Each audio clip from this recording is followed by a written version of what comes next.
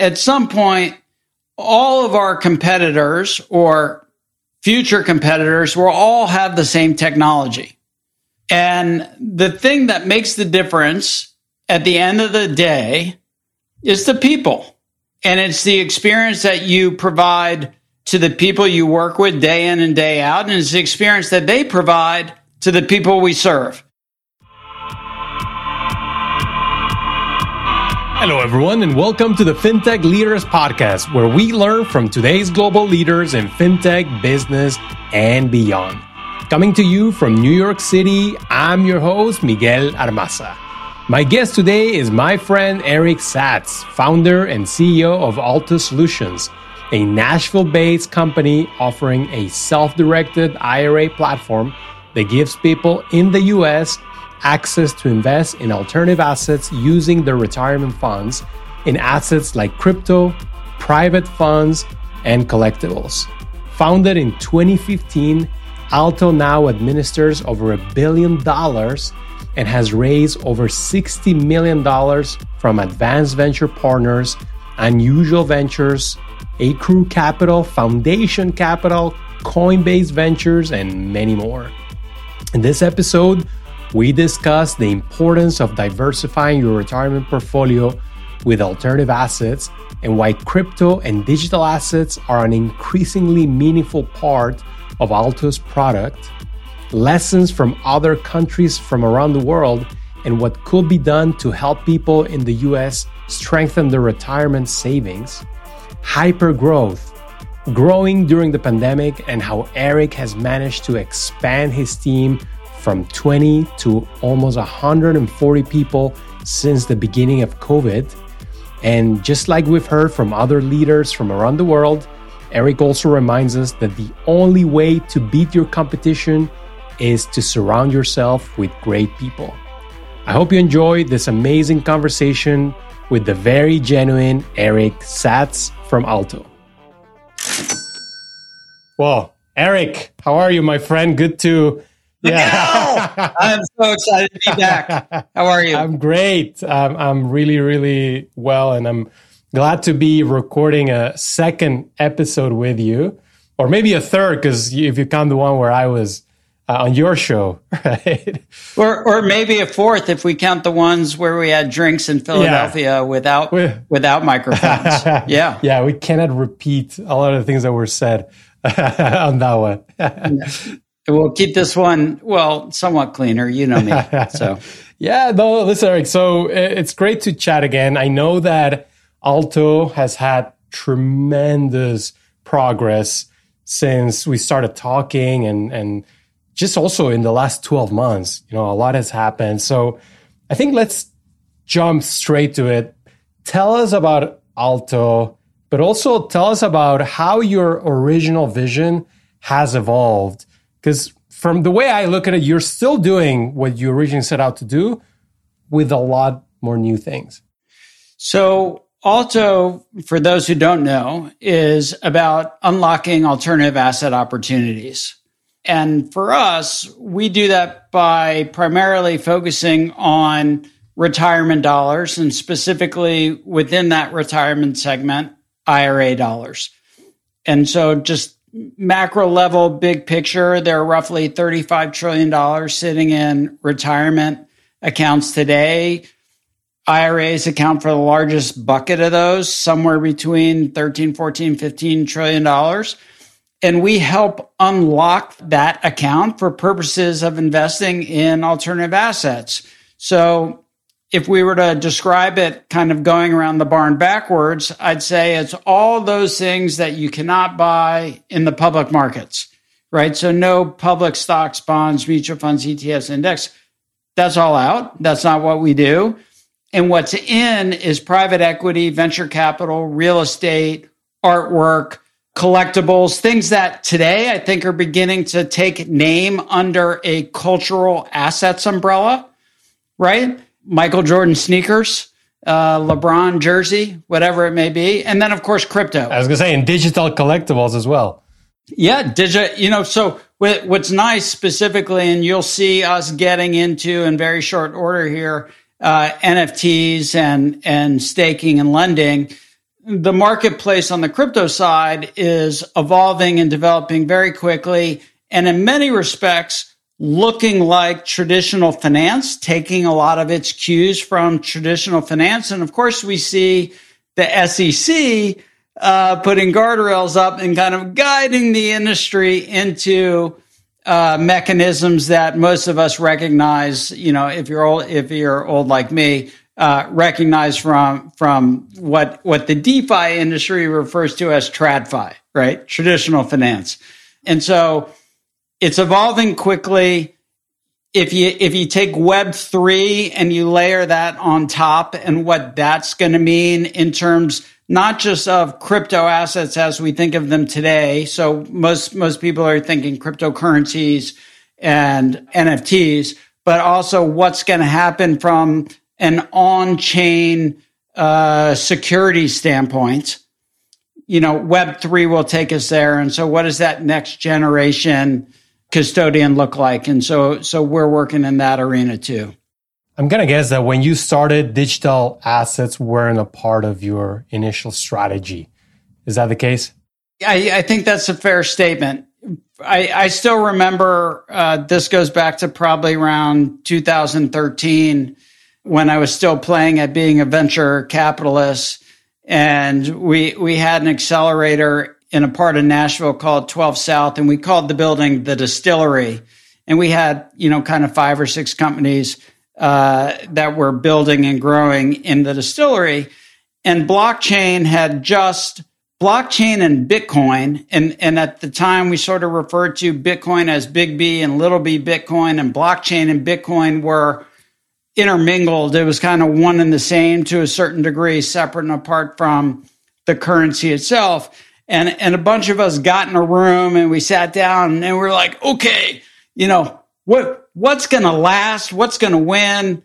What are we going to be talking about Bitcoin as a currency in the future? Or are we going to be talking about blockchain? Or are we going to be talking about both? And so once I got into Alto, right? And so I think you probably know we launched in 2018. One of the first things I did was reach out to Coinbase to try and build a relationship with them. And, at the time, Coinbase was just exploding, right? Not just a proverbial rocket ship, but like the definition of. And, so it took a while. It took us a while to form that relationship, and we eventually got it done at some point in 2019, and we launched at the end of 2019, I think maybe early 2020. And so, it was kind of in the back of my head. It took a long time to get it out and to bring it to market, but now it's certainly an explosive part of what we're doing. But what I would like to sort of drive home is that we're not a crypto-only business. We really are about portfolio diversification and enabling people to invest across asset classes, across asset sectors, to make sure that you're getting lower volatility with the chances for higher returns at the same time. Yeah. And so how do you guide your clients, your users in that direction? Because I'm guessing you have a lot of people who want to just double down on crypto, double down on any digital asset that you might offer, or others that are not so interested and they just want to get access to art or some private equity or VC funds, right? So how do you help people strike that balance? So the first thing is that we aggregate partners across all these asset classes, right? So if you go to altoira.com/investment partners, and you can do a search based on the parameters or characteristics of an investment opportunity that you're looking for, you can find our partners that kind of fit that bill, right? And so we're not prescribing solutions at this point in our life. We're an administrator, we're a custodian, we're a platform solution that really acts as the hub and supplies the spokes to all of these platform partners for purposes of transaction execution, to make it easy for all of the relevant parties in the transaction to work together and to execute. The whole point. So you know the story, but I'll sort of walk it back for a second. When I made my first self-directed IRA investment, it took me like 8 to 10 weeks to execute. And it was a very complicated process in which I did all the work. And at the end, I wrote a check to the custodian that I had chosen at the time. And I thought that this can't possibly be the way that this industry works. And so I made 2 more investments doing the same thing, but with different custodians. And I had very similar unfortunate experiences. So the inspiration for Alto was really what TurboTax had done for those who wanted to self-file, to build this technology platform that could execute at scale, and at scale deliver a service at a really affordable, cost-effective price. And so that's what's been driving us all along, and that's where I think we've gotten to. You know, we're now 22,000 customers and north of $1 billion in assets under administration. And, you know, I think we probably met before we even did a Series A round. And 100%. Absolutely. Right. You know, so the last kind of year and change for us has brought in, not that this is a definition of success, by the way. I just think it's what's going to truly enable us to be successful. You know, we've raised close to $60 million in the last, 15 months, 16 months, something like that. And so we're really well positioned to execute on a rather, I think, important vision anyway, significant vision of what we can do to help change the financial landscape in the country over the next kind of 10 years. When I talk to our team, I talk about 2030. I don't talk about 2022 and I don't talk about 2023. I talk about 2030 and what we're doing, to be what we want to be in 2030. This is a bit of an aside, but not really. Your strategy is very US focused. Could this be a global phenomenon? I know that obviously you have to navigate regulation, but you got to have a sense of how other countries look like at this point. So there are other countries that look similar.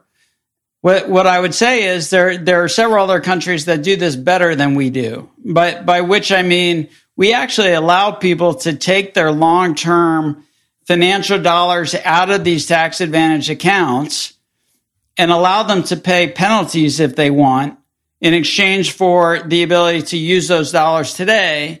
And I think other countries have said, no can do, right? You're really investing for the future, and we're going to make sure that you invest for the future. And so those dollars are locked up until that point.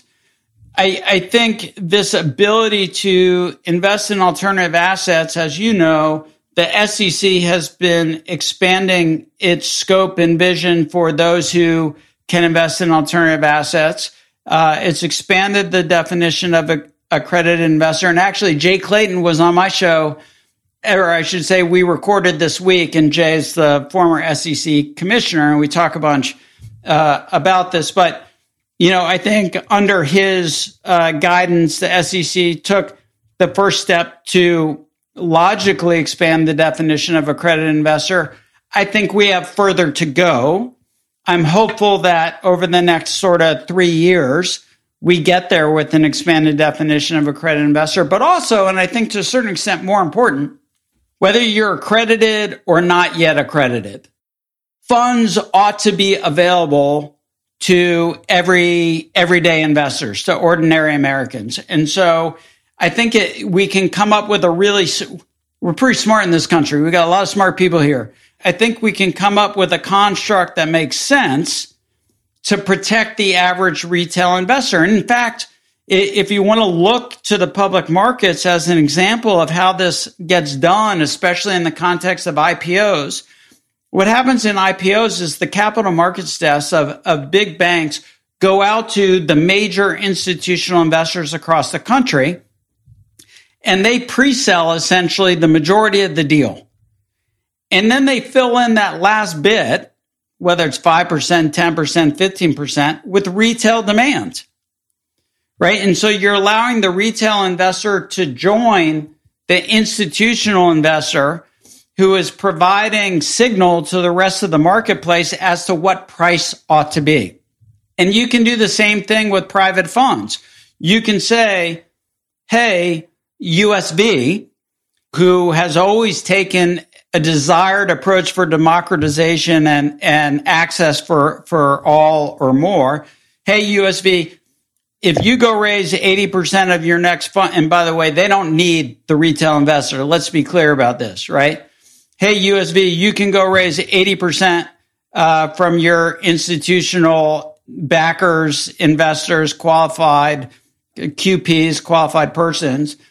And then you can also take 20% from retail investors, right?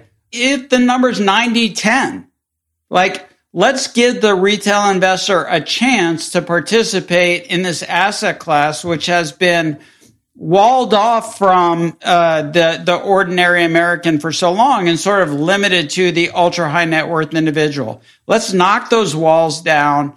Let's blow the doors open. I don't know how many more metaphors, analogies, cliches I can come up with, but let's level the playing field. There's one more right there. Yeah, as don't get me started on just the credit investor landscape, because it's definitely a problem, right? And I think your level of income shouldn't be the only determinant, to whether you can get access to amazing opportunities that are gonna make even more income, for your family. So I probably stole this from someone else, Miguel, but what I like to say is wealth does not beget intelligence, but intelligence may beget wealth. So why don't we just have a test, right? Why don't we allow people to just test in? I think what Jay Clayton did as SEC commissioner was really smart, which was to say, look, if you're in the business of selling these products to people, you ought to be allowed to buy them too, right? The dog should eat the dog food, right? And so and I think that is the first logical step. But the second is to say, whether you're in the FINRA regulated business or not, if you can pass a test that demonstrates your knowledge and awareness of financial markets and opportunities and due diligence, well, then you ought to be able to put your money to work in that way. And I think that's the next step that needs to take place in the next couple of years. Absolutely. I think there's been some progress with some series to being included, but clearly there's a lot more. So going back to your clients, right? I'm sure your clients are thinking about a lot of these topics, right? Did you say 22,000 customers right now? Yeah. So that's, basically a whole stadium. It's, how would you maybe a basketball arena, not SoFi Stadium. Don't forget that I come from a small country, so our stadiums are not that big. So yeah, good point. Fair. Fair. But tell us about your customers. Like who's your typical user, and then how are you finding them? So if you think about the range of asset classes that we offer, we don't have a quote unquote typical user. They range from 25 to 75 years in age. And some are interested in real estate, and some are interested in crypto, and some are interested in early stage companies, and some are interested in artwork, and some are interested in all of those things, right?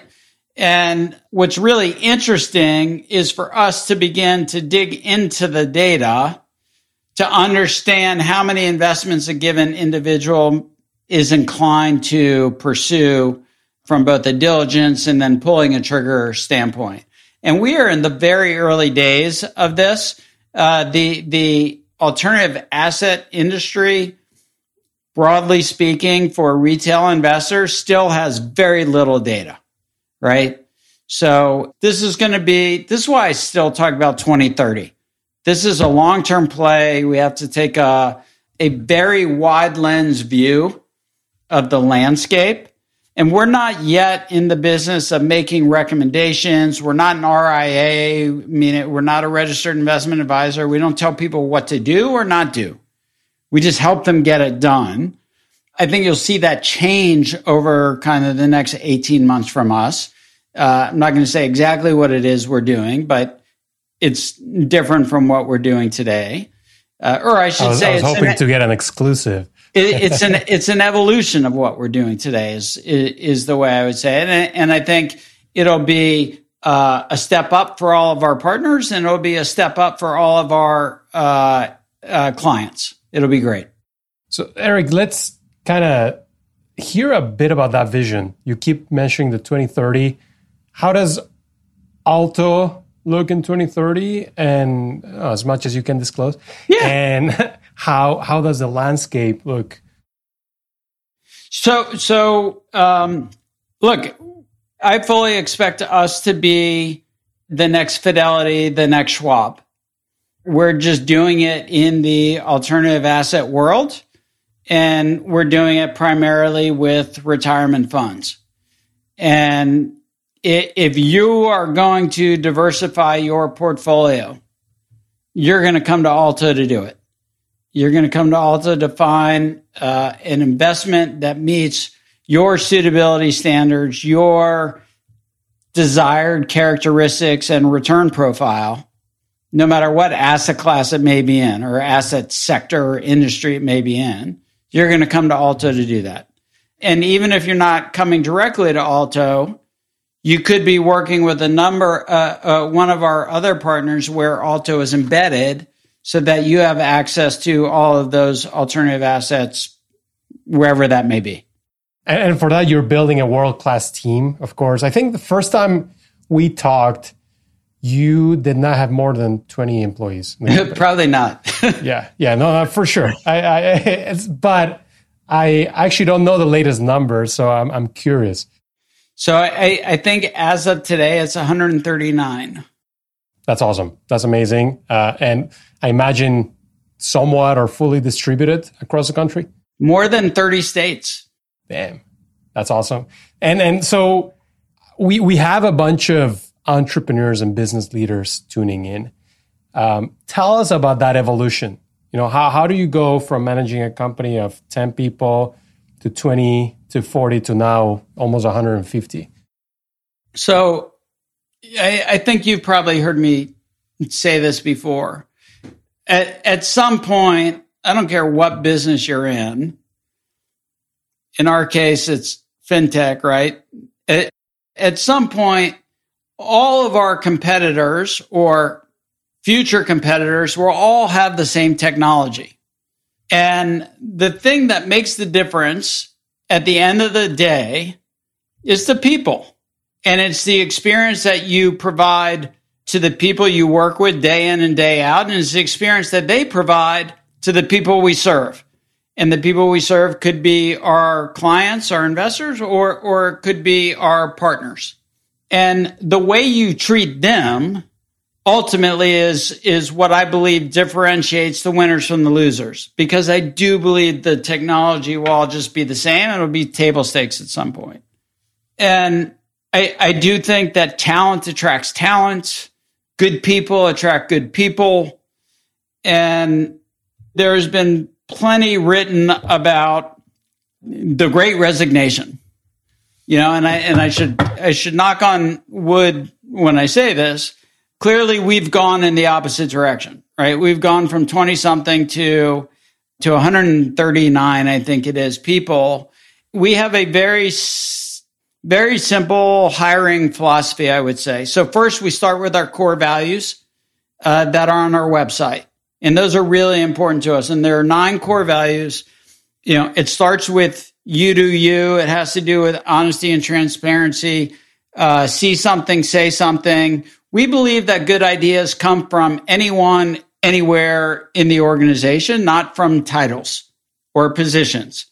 And so we want you to show up, and we want you to share, and we want you to raise your hand, and we want you to tell us what you think. Otherwise, we're just redundant. So we start with our core values, but then also we say, you got to believe in the mission and the vision, this mission to change the fate of retirement in America, to bring access for alternative assets to all, to make that a reality, to educate. One of the core values is educate to drive equality, right? And if you want to be here for those things, for those reasons, we will pay competitively. We're not going to pay at the top of the pay scale. That's not what we do. I'm not looking for mercenaries, and nobody on our team is looking for mercenaries. The problem with mercenary hiring is there's the same way the bully gets beat up because there's always someone stronger. There's always somebody who can pay more. Amazon can pay more. Microsoft can pay more. Netflix can pay more. Google can pay more. They can all pay more, right? So you kind of got to want to be here, and you got to like the people that you work with day in and day out, even though most of us are in our home office, like I am right now, right? And so what can I say? Because COVID hit, because it began in March 2020 when we were 20-something people, our company has, this is going to sound ironic, but our company has had the benefit of growing and onboarding and building systems and processes without having had legacy issues of, okay, this is how we onboard, this is how we give somebody a computer, this is what the process looks like, this is how you meet people. It's all been in the context of remote work, right? So that's been a true benefit for us. And I think as a result, we have an incredible onboarding program and process. And I'm not going to say it works like clockwork, but it certainly feels like that.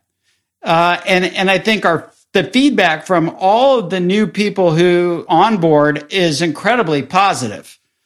And that actually, you got to give kudos to our people team.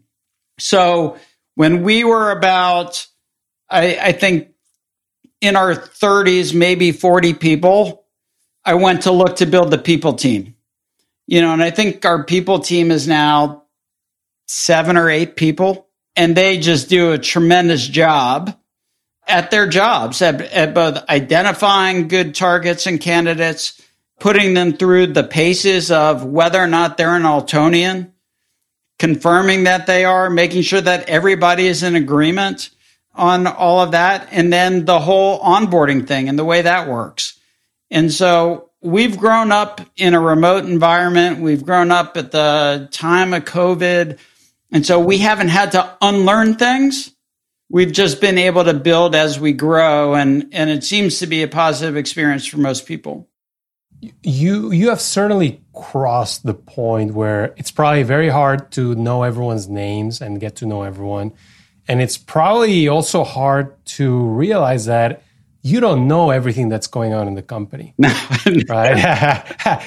When did you come to terms with that, or have you come to terms with that, and how do you manage it? Well, it depends on who you ask. If you ask my direct reports, I have not come to terms with it. But I make sure that everybody in the company knows that if I email them or Slack them directly, that they should probably ignore it and actually talk to someone who knows what they're talking about. And by the way, I don't really say that tongue in cheek. I'm like, because I get ideas in my head and I start slacking away, and I make sure people know that they can politely respond if they wish to, but they probably shouldn't do anything. They should talk to their team. So once a month, we have an all-together, all-hands meeting. And it's been really incredible to see, like from the first time we did where, everybody could fit on a single screen, to today, I think we have like eight screens of, people. So I can't even see everybody in the all hands anymore. But that's like my favorite day of the month is when we talk about what happened in the month prior and what's happening in the month that's coming up and things that are on our mind. And we do an Ask Me Anything, like so many other people do. And we get great questions. And then once a quarter, we do the Altogether Awesome Award. And so we pick a single person in the company who is the standout Altonian for the quarter. And that's my favorite day of the quarter, to highlight this individual, whoever he or she may be. And we get quotes from everybody who works with this person, both on their team and cross-functionally, whoever the winner will be. And so I get to spend time reading what, 12 people have written about this person. And I pin that person on the Zoom so I can see their face. And I don't say their name until the end. And so, but at some point with some of these people, it's like within 2 quotes, you know who exactly it is that's receiving the award. And it's just amazing to see their eyes and their face light up. And, at the end, every person has always said, hey, would you mind sharing those comments with me? I'd love to share them with my partner, my kids, whoever it is.